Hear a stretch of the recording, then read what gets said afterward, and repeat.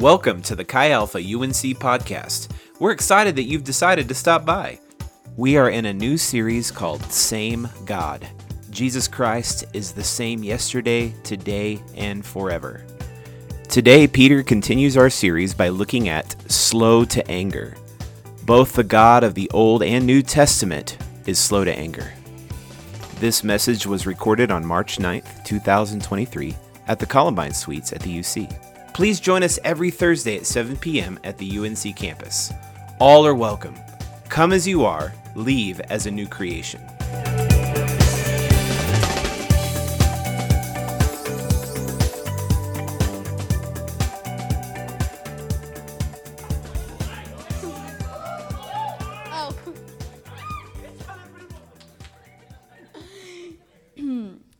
Hey, Michael, what did the sushi say to the bee? I don't know. What did it say?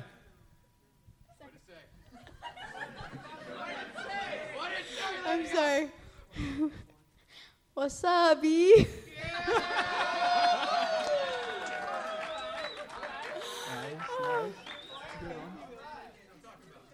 Good stuff. All right. Yeah, announcements. What are we? I don't know. What's up there? We got prayer meetings. Woo!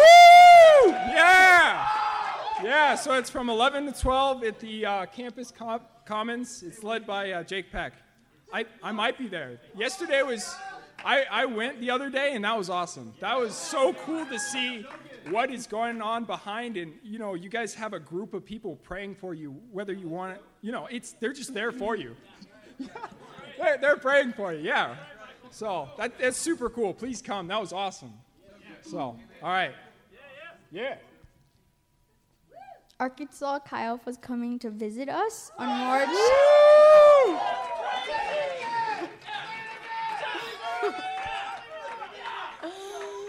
The Arkansas Chi Alpha is coming to visit us. From March 19th to the 24th, so it's the week after our spring break missions. So you all better be there. I'll be here. That's awesome. All right. And the next thing we have up is offerings tonight. Yeah! All right. If you guys feel like this is a place that you get poured into, help. Yeah. Woo! Yeah. They take credit cards. They take Venmo. Cash. Your bank account number, social security card, all those kind of good things. Yeah. All right. Yeah.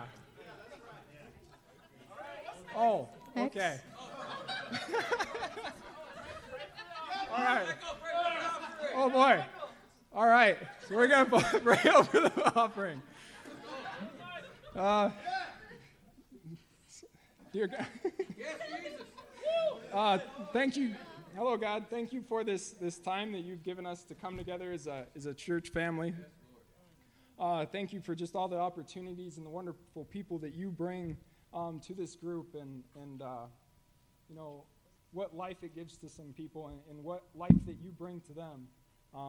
If you put on anybody's heart tonight that they feel like they need to give because this is a place that they get poured into, put that burden on their heart and let them act on it. Let them act on it. So in your name we pray. Amen. So can we have all the people who are going to be on missions, Denver, New York, and Arizona, come up to the front? The one and only Duncan Chance will be praying for you guys tonight. Yeah. Hey, let's gather. Everybody who's on a spring break trip, come on up. Hey, come right in front here. Right in front over here. Yeah.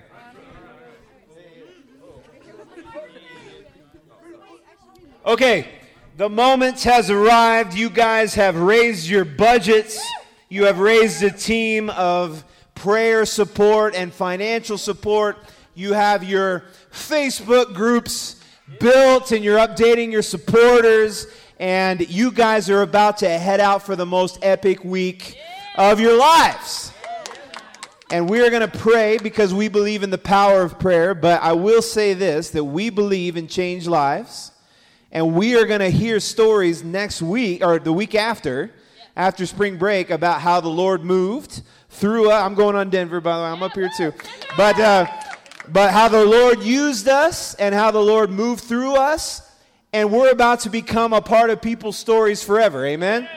So let's pray and let's be commissioned. So if you're out here, let's lift our hands to these groups of people about to go out, and let's commission them as their brothers and sisters. Amen? Father, we are grateful, Lord. We are so grateful, God, that you have called us for this moment. Jesus, we are thankful for all of our supporters that are behind us this week, that have supported us to get us here. Jesus, I pray blessings over them right now, wherever they are. God, and all of those that are lifting us up in prayer, Lord, we are literally standing on their shoulders as they stand on your mighty shoulders, Jesus. And so, God, we think of them right now. God, and we are praying, God, for the people we are about to meet, even starting tomorrow as the New York team flies out tomorrow. God, we are praying for the hearts of those we're going to meet. Jesus, you have already begun to till up the soil. God, you are already speaking to them. So I pray, God, the words that we use this week, God, would not be our own. Holy Spirit, speak through us, God. Lord Jesus, I pray that we would be blessings to the missionaries that we are serving, oh God. Jesus, I pray that you would protect us as we travel, protect us from getting sick, God. Lord, would you encourage us, God? Lord, would you protect us from the enemy that would want nothing more than for us to fail? So, God, we pray, Lord, protection over us from the enemy, God, from the lies, from the deceit, from the enemy, God, from the strongholds that you have on people's lives right now, God, in New York and in Denver and in Arizona, God. Lord Jesus, we are so grateful to be a part of your plan. We recognize, God, you don't need us, but you chose us, God. And we are co-laborers in your kingdom, God. So be with us, God. Calm our nerves, Jesus. Let everything go smoothly. We give you all the praise and all the glory and all the honor. It's in your name, Jesus, we pray. Amen. Amen. Hey, before y'all leave tonight, make sure you bless one of these guys. Just give them a hug, a high five as they're heading out, because we're behind them, right? We're behind them as a family. All right. Hey, Lydia, get pumped. Let's go. Come on. Wait. What are we doing now? Oh, yeah. Where's he at? Where is he? Oh, he's right there.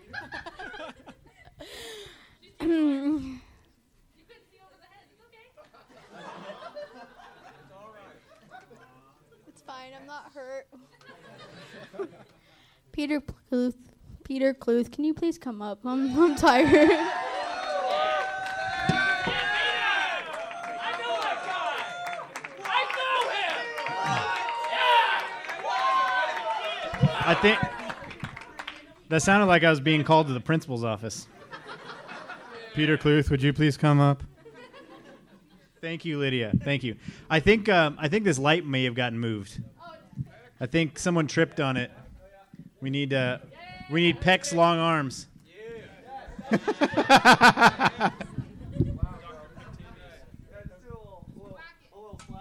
There we go. Yeah, right in my eyes. There. That's how I want it. Thank you. Yeah. You don't want to see us. That's right. Especially over there, man. There's too many beautiful men over there. All right.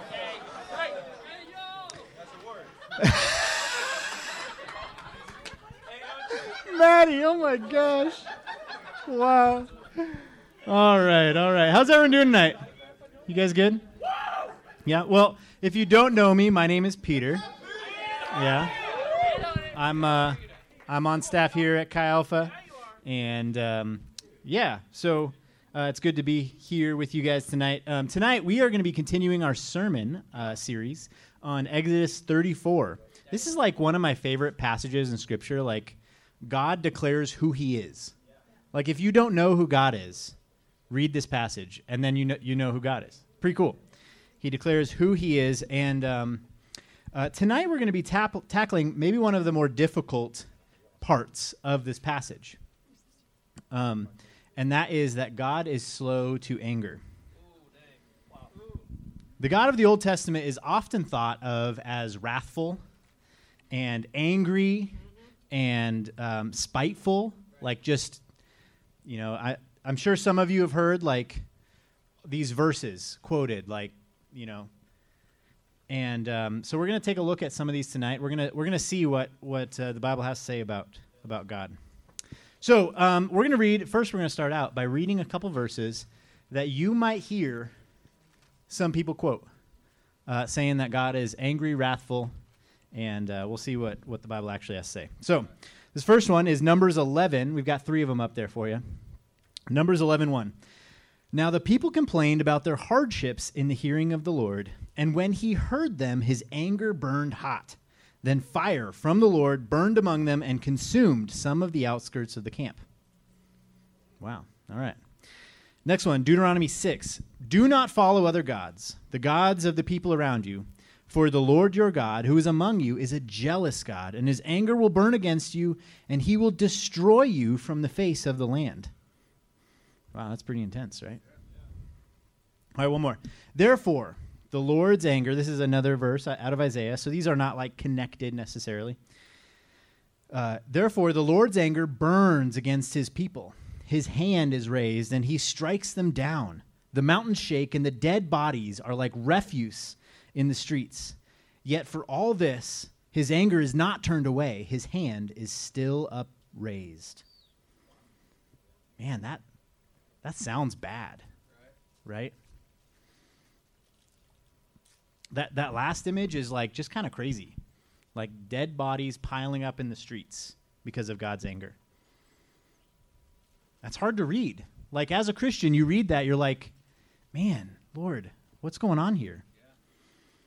Yeah. And I know that early in my readings of the Bible, I would read sections of the Old Testament, and often I would just sit down and read like a small part. And I would read like, I don't know, a section about God getting angry and destroying the people.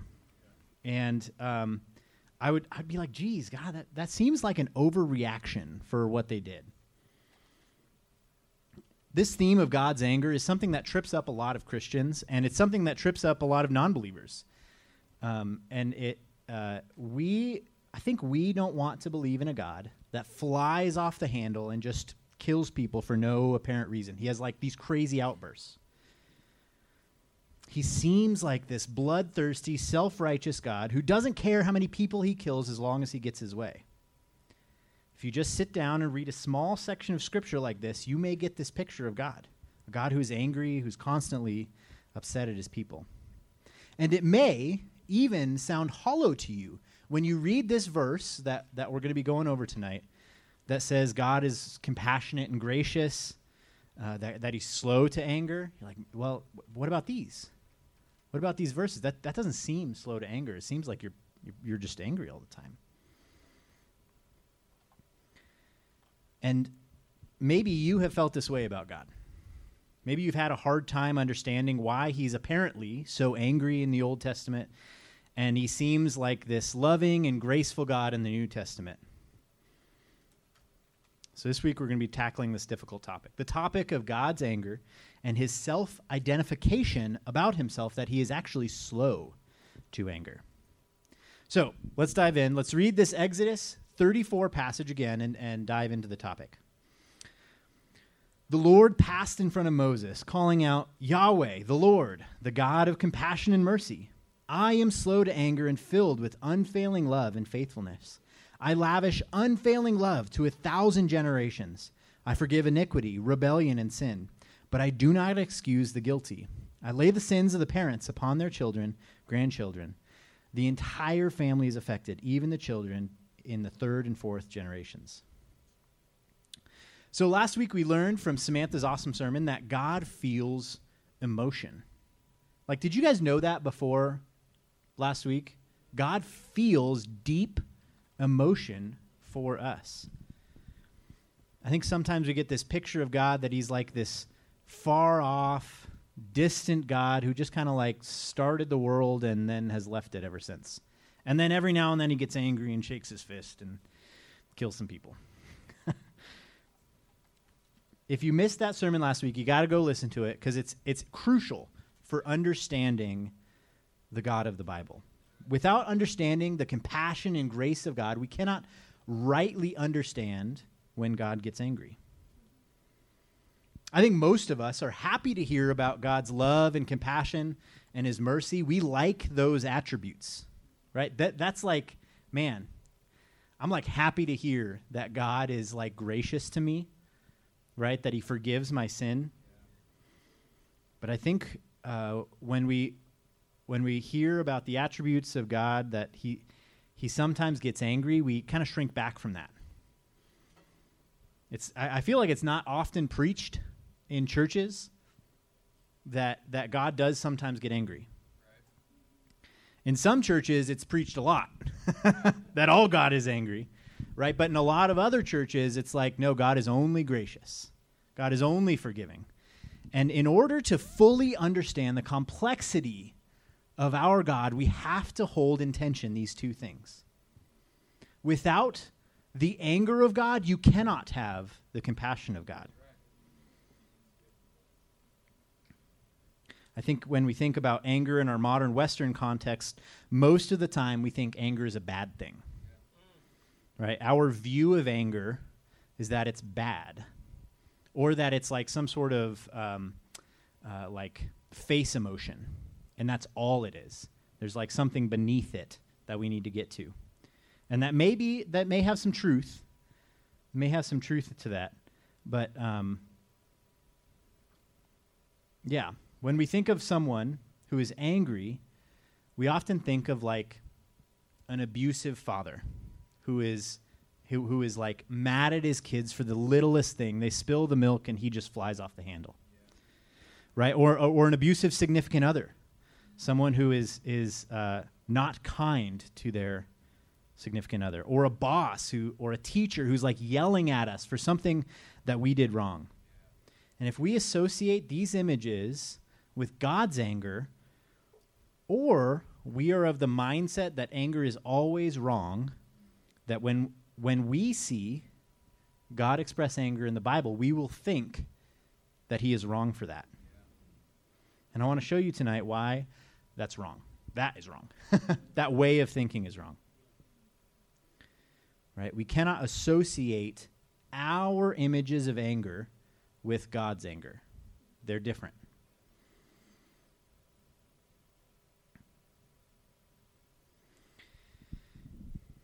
We also have to remember that we often, always really, read the Bible through our own cultural lens. Nobody reads the Bible objectively. Nobody reads anything objectively. We see the world through the lens that we have been given by our society, whether we like it or not. You cannot remove it. It's actually impossible. You can try to like step back and be like, okay, I know our culture is this way, so this is why I see it that way. But it's nearly impossible to take those goggles off. And we must remember that the Bible was written for us, but it was not written to us. The Bible was written for us, but it was not written to us. So I want to ask you, before we dive in deep, is there ever a time when anger is just justified? What if someone intentionally hurt one of your family members? Is anger justified? Yep. And what if someone, you hear about someone do awful things to a child? Is anger justified? Yes. And what is the appropriate response in those situations? Tonight, I want you to leave with a deeper understanding of God's character and why he gets angry when he does, and see his anger for what it truly is, and that's actually love. So, the whole point of tonight, God is, I've got a slide for this, I think, slow to anger. But when he does get angry, it is always good and just. It is a measured response to human wickedness, and it is born out of love. Kind of a run-on sentence, but I didn't know where to stop. So, first, God is slow to anger. God is slow to become angry. The King James Version translates this, I think, one of my favorite ways, and that is, God is long-suffering. It's not that one. It's not that one. God is long-suffering. I love this verbiage because it it shows what patience truly is, right? You can say patience. What does that actually mean? It means long suffering. You suffer for a long time before you get angry. You suffer for a long time before you get angry. But I think the Hebrew term that is original to the text is even more interesting. And that's this next Hebrew term, erek-apayim. Erek-apayim. It literally means, erek means long nostrils. Yeah, deep. That's deep, right? Kind of weird, right? God has long nostrils. I tried really hard to find a good image of this. Like, I tried typing into AI art things like God with long nostrils, and it just came up with really weird stuff, man. None of it was good, unfortunately. AI art has a long way to go before it's really good. It literally means God has long nostrils. Why would they? What does that have to do with being slow to anger? Well, this is a super common idiom in Hebrew, there is a super common idiom in Hebrew that means to become angry, and that is yakir ap. Do I have one for this? I can't remember. Probably not. Yakir ap. And that means his nose became hot. What? His nose became hot. You can think of our English phrase like his face was red with anger, right? His face became hot, right? There's the, old cartoons. A lot of the time when someone gets angry, their face turns red and they have stuff spewing out of their ears. I actually had a GIF, but it didn't work. So here you go. Or sometimes there's that emoji, right, with the steam coming out of the person's nose. That's like they're angry, right? Well, sorry, just a second. I lost my place. Yeah, he was red in the face. Kind of like that English term. Throughout the Bible, there's a couple passages. You can throw them up there, but I'm not going to read them because, his nose was hot. That's literally what it means, right? Or his nose burned. That's what anger means. A lot of the times when you read the word anger in the Bible, it's actually that the person's nose is hot. It's an idiom, But God is slow to anger. His nose is long. His nostrils are long, right? It takes a long time for that steam to come out. Do you guys understand it? The idiom? Yeah, cool. All right, we'll move on. God is incredibly patient. And the most obvious example of God's incredible patience is that we are all here tonight. That is the most obvious example. I could stop there. That would be enough. Right?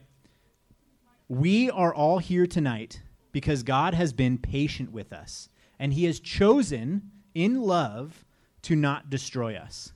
Because when you think about it, right, sometimes we get angry that, God doesn't just, wipe out all the evil in the world. Right? Why doesn't God end the injustice? Why doesn't he just end it? It's because if he were to end all injustice, none of us would be here. We all have that evil inside of us. We all want God to deal with the evil in our world, but we don't realize that if God were to deal with evil once and for all, he would have to destroy every single one of us. There's not one person who is wholly righteous before God. Certainly not me, not your pastor, not the Pope. Sorry, Catholics. Not your parents or your friends. All deserve judgment. The Bible says that God is storing up wrath for a great day of judgment, and that is God being patient. Instead of just wiping us out on the spot for our sin, he chooses to give us time to repent. He gives us warning after warning. If you don't repent, you will die. But I'm going to wait, and I'm going to give you the opportunity to change your mind about God, to change your mind about the sin in your life and to turn away from it. It is only by the blood of Jesus washing our sins away that we escape this divine judgment. Right? It is because of what Samantha talked about last week and what Jake Holiday is going to talk about next week. Hopefully I'm not impinging too much on your sermon, Jake. But it is God's love, compassion, and mercy that leads him to be slow to anger and to be patient with us. God is all of these things. He loves us, and he desires that all would come to repentance. God lets us live our lives because he is waiting for us to turn to him. He gives us every opportunity to turn from sin and cling to Jesus. So, God is slow to anger, but he's also slow to anger. He does get angry. He's not infinitely patient. That's kind of weird to think about, right? God is not infinitely patient. He's not going to wait forever. He does get angry. Many people might think that this, God being slow to anger, is a false description of God. They might point to those verses we read earlier, or the flood, where God wiped out almost every human on earth. Or they might point to excerpts in the Old Testament, where God threatens to destroy Israel. Or in the prophets, where God says he will destroy Jerusalem and exile the people of God. This seems like an angry and wrathful God. Here's the problem, though. When you read one verse or a couple verses, you are almost certainly taking it out of context. Even good things. Like, we do that a lot. Christians do that a lot. Here's a trustworthy saying. Never read or quote a verse. Just a verse. Positive or negative. I'm honestly not a huge fan of when people are like, hey, man, what's your life verse? What's your favorite verse? Right? If you read just a verse, you're almost certainly taking it out of context. But in reality, these passages that are hard for us to understand, the passages that make God look like this angry, wrathful God, are just taken out of context. When you read the entirety of the Bible, it becomes so apparent that God is the most patient being to ever exist. These aren't isolated incidents where God just flies off the handle for no reason and kills people in his anger. In all of these situations, God has been patient. God has been warning his people. He's been saying, hey, this is going to come if you don't repent. Yeah. If you don't change, this is going to happen. And then when he finally does become angry, it is a measured response to the situation. For example, let's take the flood. All right? God held off on destroying humanity for a super long time. You read about the accounts in Genesis. It takes him a long time to finally destroy the people. So we're going to read that real quick in Genesis 6, starting in verse 5. It says, when the Lord saw that human wickedness was widespread on the earth, and that every inclination of the human mind was nothing but evil all the time, the Lord regretted that he had made man on the earth, and he was deeply grieved. Then the Lord said, I will wipe away mankind, whom I created, off the face of the earth, together with the animals, creatures that crawl, and birds of the sky, for I regret that I made them. Notice, everybody's hearts are super wicked. Their every inclination is evil. So God destroys everything and starts over. Now, whether this was a worldwide flood or local flood, I'm not going to debate that tonight. But if you want to have that conversation afterwards, come see me. The point is that everyone was doing evil constantly, and God could not sit idly by and just watch the world continue to be destroyed by mankind. And did you realize, did you notice, God actually doesn't get angry. It never once says that God was upset. other than he was grieved. He was incredibly saddened by the state of the people that he had made. And so he starts over. He's heartbroken at the state of humanity. Now let's look at a couple examples of when God actually does get angry, because God does get angry. And actually, before we do that, before we dive in, does anybody know the first time in the Bible when it says that God got angry? You can just shout it out. Any guesses?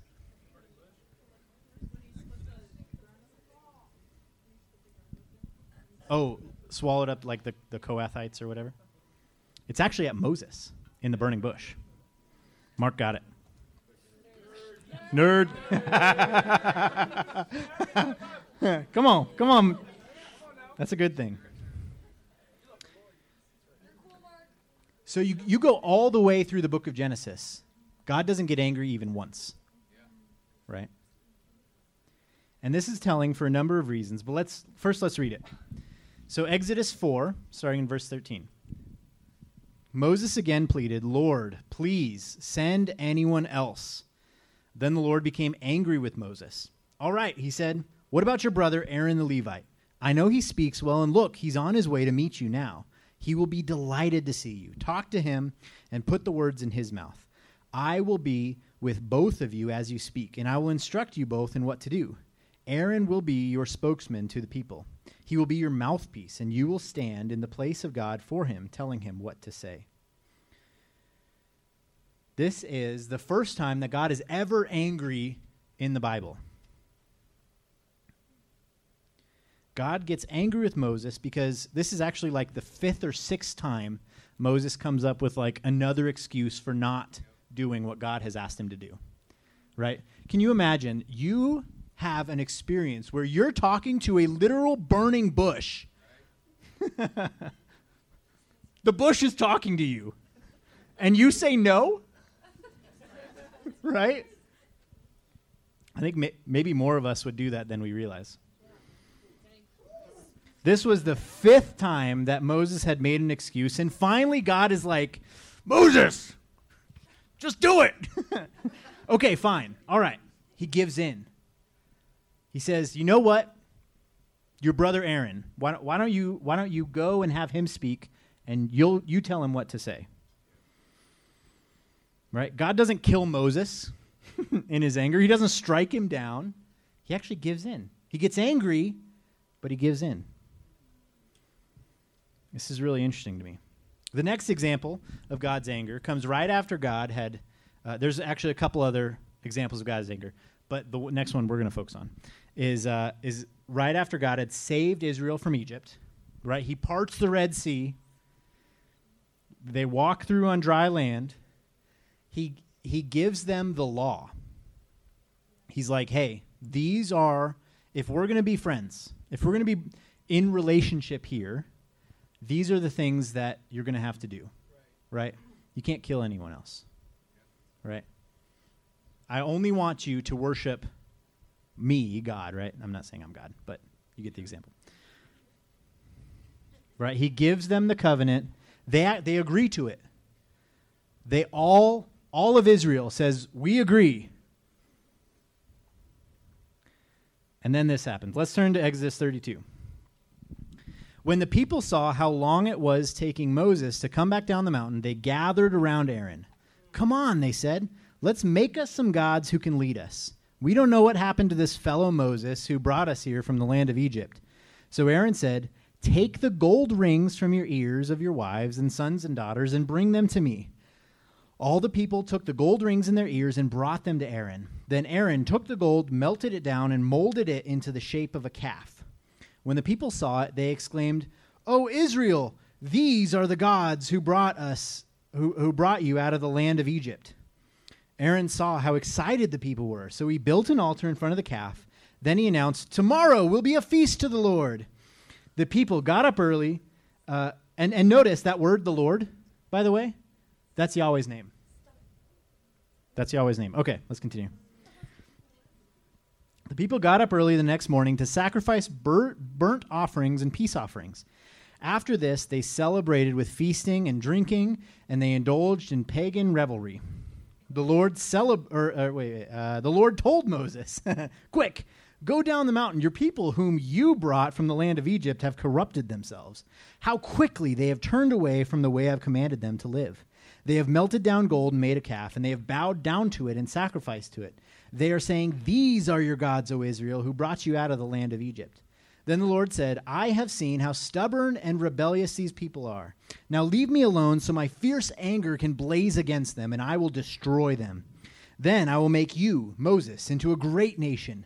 But Moses tried to pacify the Lord his God. 'O Lord,' he said, 'why are you so angry with your own people whom you have brought from the land of Egypt with such great power and such a strong hand? Why let the Egyptians say their God rescued them with the evil intention of slaughtering them in the mountains and wiping them from the face of the earth? Turn away from your fierce anger. Change your mind about this terrible disaster you have threatened against your people. Remember your servants, Abraham, Isaac, and Jacob. You bound yourself with an oath to them, saying, I will make your descendants as numerous as the stars of heaven, and I will give them all of this land that I have promised to your descendants, and they will possess it forever.' So the Lord changed his mind about the terrible disaster he had threatened to bring on his people." So again, God rescues Israel from Egypt, leads them through the Red Sea on dry ground, right? Does miracle after miracle, is a literal pillar of fire that guides them. He enters into an agreement with them, and they accept this agreement. Don't worship other gods. That's like the first one.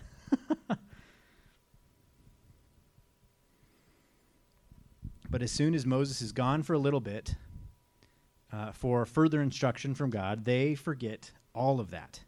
They turn around and they request an idol to be made. This might seem kind of weird to our modern ears, like, you know, if I was in the middle of the wilderness with these people, the first thing I'd do is say, hey, does anyone have a GPS? where are we supposed to go next? Right? But this people had just come out of 400 years in Egypt. Right? God had taken them out of Egypt, but he hadn't taken the Egypt out of them. They had been steeped in this culture. They had been steeped in this culture that worships other gods, and they had begun to worship those gods. He was in the process of setting them straight, but they had inherited a lot of evil ways of living, including worshiping idols. They thought that if they worshipped idols, good things would happen to them. Right. That was their worldview. God was trying to change that and said, hey, don't worship idols. That's bad. Don't do that. But when this Moses guy disappeared for a couple days, they went back to what they knew. They knew if they made an idol and bowed down to it, they thought at least that good things would happen to them. They'd receive direction, right? It even says that. Where do we go?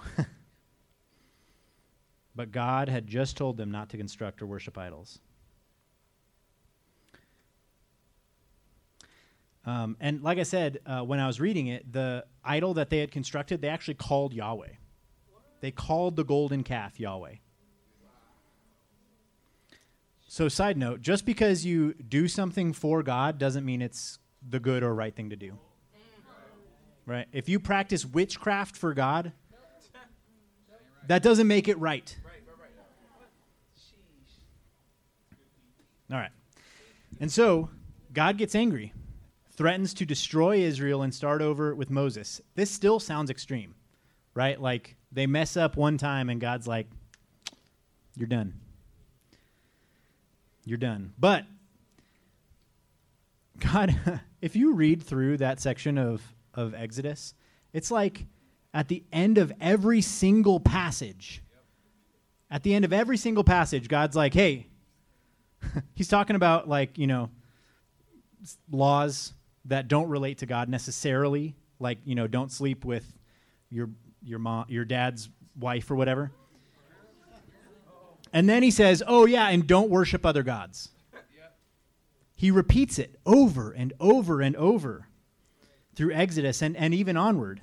Do not worship other gods and do not make idols. And Israel does just that. Of course this is going to make God angry. Right? Let me use an imperfect human illustration for a second, okay? I have 3 children whom I love very, very much. Before I had kids, I heard people say, like, I have children and I love them, and it doesn't connect, and I get that. Maybe you don't, know what it's like to have kids or to love kids, but it's like legit. Like, I just can't even describe how much I love my children. Yeah, but they're kids, right? There have been many times that a situation like this has happened. Imagine with me for a second. Just try and put yourself in my shoes for a second. Imagine you're a parent, and you give your 4-year-old, let's say, some crayons and some paper. You say, hey, use the crayons on the paper. And just the paper. Please don't color anywhere else. Just the paper. Right? Not the table, not the walls, just the paper. And, oh, definitely. Yep, yeah, you go into the kitchen for like 5 or 10 minutes, right? Not that long. And you walk back out, and they're coloring on the walls. They're like, hi, Dad, look at this beautiful drawing. And you're like, what are you doing? Stop. Crayon, if you didn't know, is incredibly difficult to get off of walls. It is. It gets all in like all the nooks and crannies. We had to use a magic eraser, but I didn't know that. I'm like using water and a rag and soap, and it's just not coming off. I'm like, what am I going to do? Like, yes, magic eraser works for that, just in case you didn't know that. Tuck that one away for when you have kids.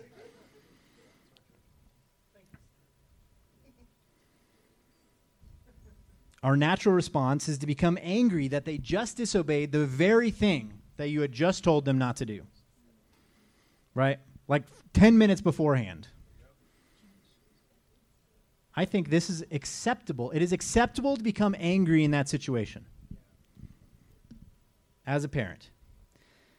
But also notice that this wasn't just like some arbitrary rule, right? I'm not saying don't color on the walls because I hate them and because I want to steal their joy. Right? The rule is there for a reason. I don't want crayon on my wall. Your decorations are beautiful, and I will hang them up on my fridge so that I can later take them down and hang up your next drawing on my fridge. Right? The rule is there for a reason. Now, what you do with that anger is a totally different story. Right? Though it is acceptable to be angry, it is unacceptable to use that anger to abuse someone or physically or emotionally. Right? Verbally. And this is where the analogy breaks down. Because if I threatened to kill my children for coloring on my walls, I would be a bad parent. Right? But God is different than we are. And the crime that Israel committed was much larger than I think we realize. God's response is appropriate. He is angry that they have just disobeyed him. But not only that they disobeyed him in worshiping a golden calf, you also read they celebrated with feasting and drinking. They indulged in pagan revelry. Pagan revelry, if you didn't know, is code for a drunken orgy. Yeah. Yep. And this is one of the many reasons why idolatry is so evil. It always leads to worse and worse sins. Not only is God the creator and the only one who's actually deserving of our worship, for that fact alone, because he created us, he's deserving of our worship. But when we give our worship to things that are lesser, it always leads to further evil. An example of this is much later in the biblical story. Biblical story is like Israel messing up again and again and just becoming more and more debaucherous. There's this example of, you see it a couple times in the book of Kings, I think 2 Kings, where Israel begins to worship this god, this Canaanite deity, Molech. And Molech was a deity that required child sacrifice. Yeah. He required child sacrifice. And so they would offer their children, even a king of Israel, offered his child in the fire sacrifice to this god Molech. And God is heartbroken over this. His anger burns fiercely against Israel because of this. God was angry first that they worshipped an idol, but that wasn't their only sin. We often feel like God is being petty by requiring humans to worship him. But it's because he made us in his image, and he made us in such a way that we are made to worship. We will, given time, just start worshiping whatever it is that is nearest to us, more or less. Come on. That's so good. And even Christians are not immune to this. We often give ourselves to things that are less than God. Even though we were made in the image of God. We were made specifically to be worshipers of God. For us to give our worship to anything other than God is an affront to our image-bearing responsibility. God actually gave us authority over the earth to rule it in his name, and to worship anything else forfeits that authority he's given us to that being. It's part of the reason why this world is so jacked up. We have given our God-given authority to beings that do not deserve it. And this always leads to more and more egregious sin.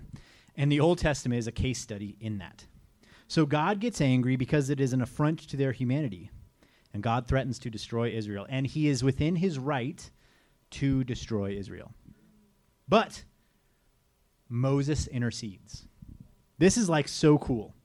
He says, God, please don't destroy them. And he gives him, God, all these like good reasons for not destroying Israel. And God changes his mind. God decides, okay, Moses, I've heard you. This is actually an early picture of what Jesus does for us. Right?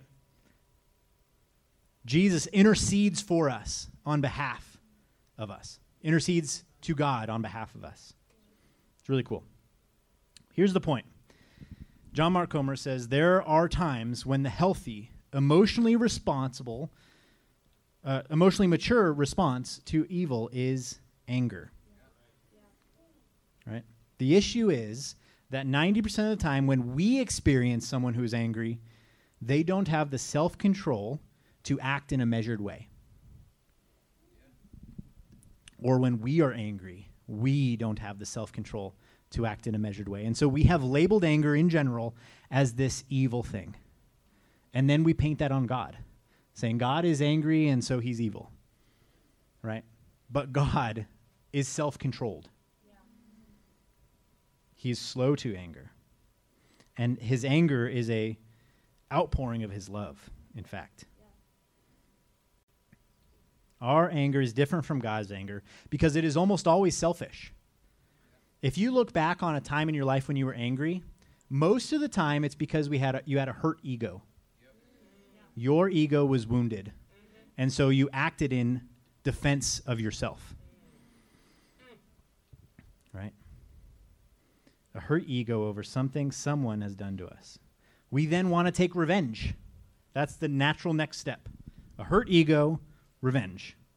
You know that whole eye for an eye thing in the Bible? That was actually an upgrade. Do you know that?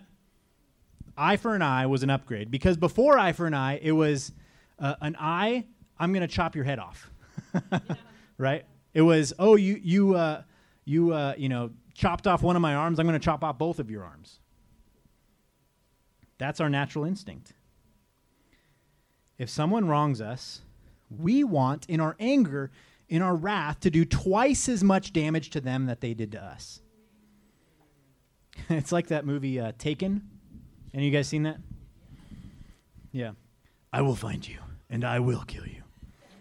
I was thinking about showing a clip of that, but it was just a little too long. I have a very particular set of skills. Right? If you haven't seen it, someone kidnaps Liam Neeson's daughter, and he kills like 30 people in response. Right? At least. Or how about this next one? right? We love it. Yeah. Someone kills his dog, and he kills like 100 people in response, right? And we love it. We're like, yeah, get him back.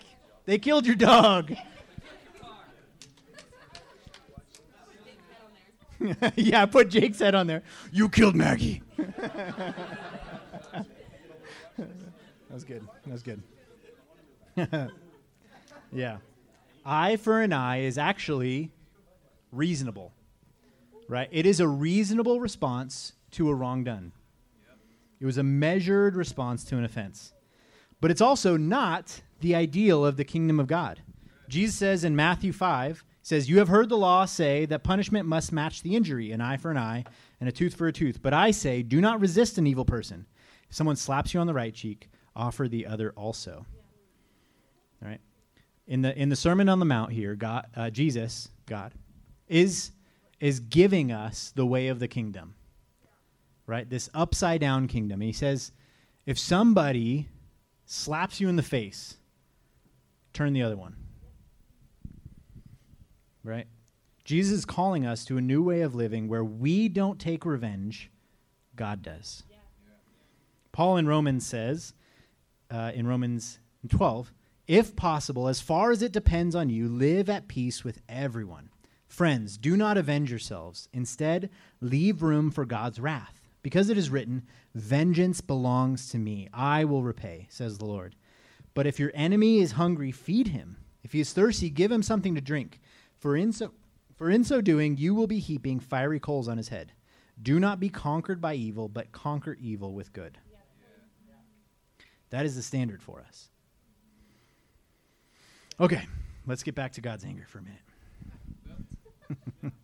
We see throughout the Old Testament that God often uses ordinary ways to bring about his justice, his wrath. In Jonah, God sends this reluctant prophet to the Ninevites, declaring that God is going to destroy their city in 40 days, I think, right?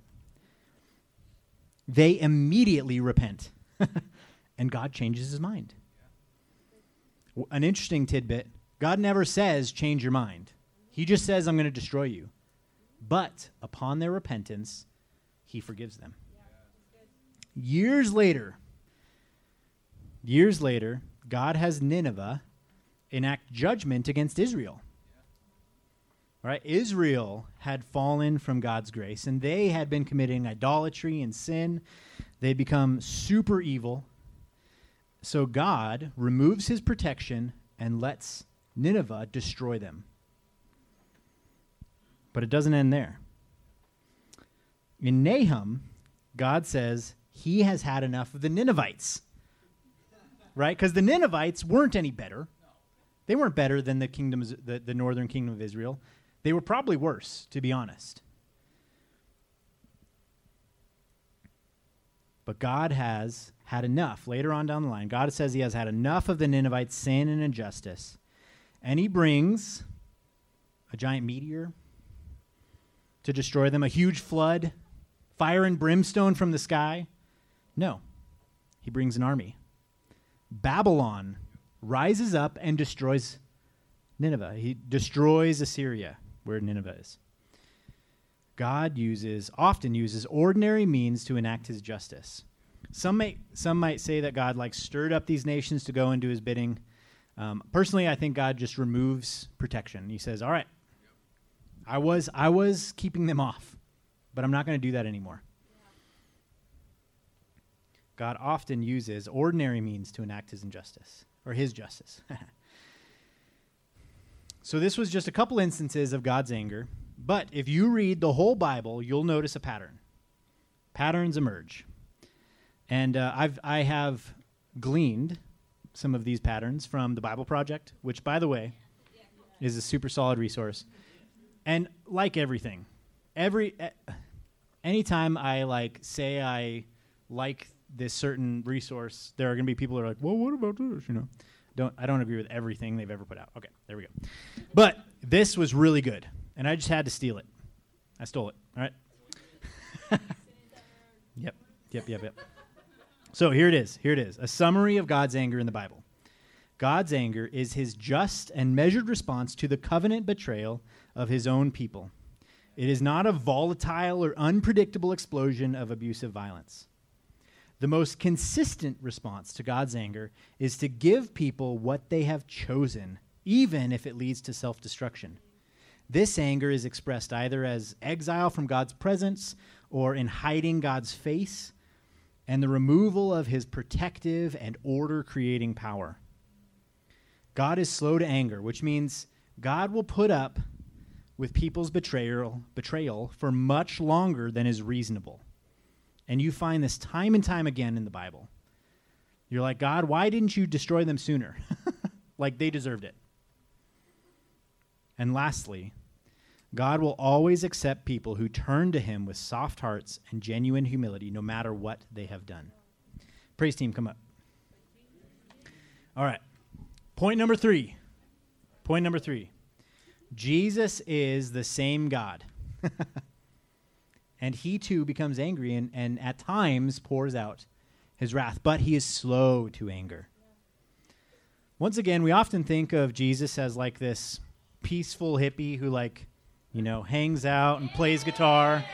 Yeah, like this guy, right? Yeah.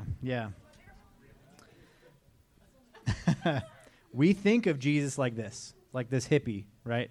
Doesn't ever get mad. He's always chill. Love, man. Certainly, Jesus' message is one of peace. In the midst of a culture that constantly wanted to fight back against Rome, Jesus' message is overwhelmingly one of peace. But that doesn't mean that it's all sunshines and roses for Jesus. In fact, some instances, Jesus sounds like a lot like some end-time prophets. In one instance, Jesus sends out many of his disciples to proclaim the gospel to towns in the surrounding areas. He tells them, heal the sick, cast out demons, and he says, if anyone doesn't welcome you, then, let's start in Matthew 10. If anyone does not welcome you or listen to your words, shake the dust off your feet when you leave that house or town. Truly I tell you, it will be more tolerable on the day of judgment for that land, for the land of Sodom and Gomorrah, than for that town. Do you guys know what happened to Sodom and Gomorrah? God literally rained down fire on those towns.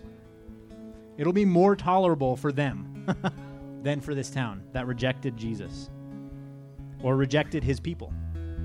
Or how about this scripture? Then he, Jesus, proceeded to denounce the towns where most of his miracles were done because they did not repent. Woe to you, Chorazin. There we go. Woe to you, Bethsaida.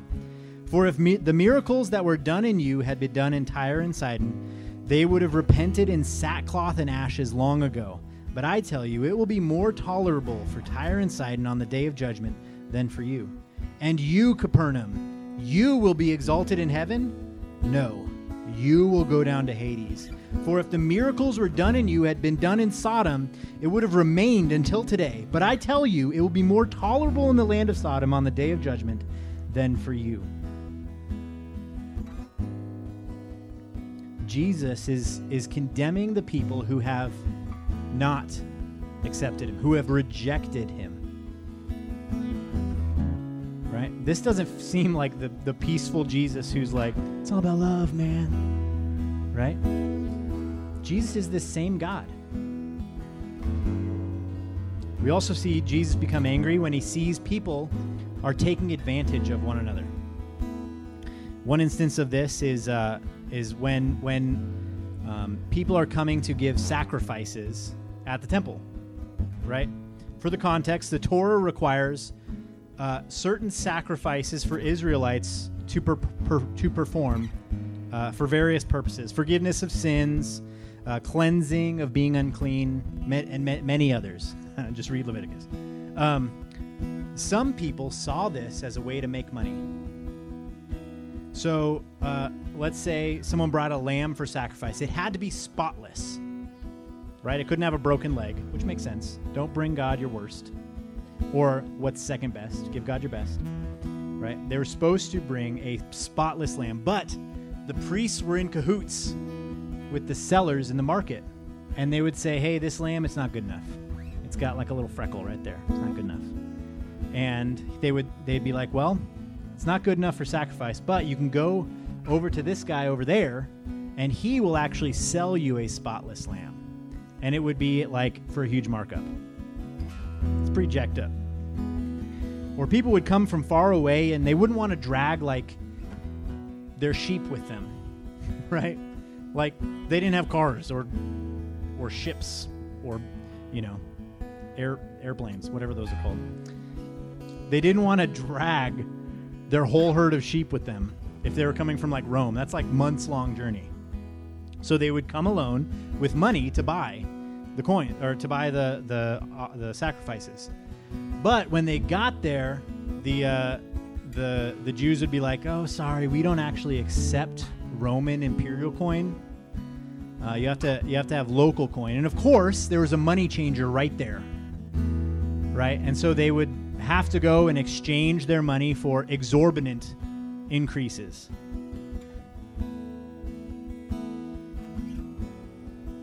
And Jesus sees this, and he sees that people are being taken advantage of. And specifically, like the sacrifices of God are being used for evil. And God is not okay with this. Jesus is not okay with this. He's outraged. He literally makes a whip and like drives people out of the courts, and he flips over the money changers' tables. He says, "It is written, my house will be called a house of prayer, but you are making it a den of thieves." Jesus was rightly angry about people being taken advantage of and God's household being used for like monetary gain. He was rightfully angry about this. But also notice this was near the end of Jesus' ministry.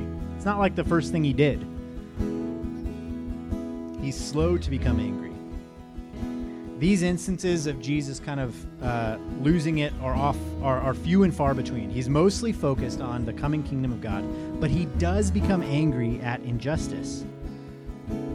Jesus often has more than enough reason to be angry over one thing or another, but he is always slow to anger.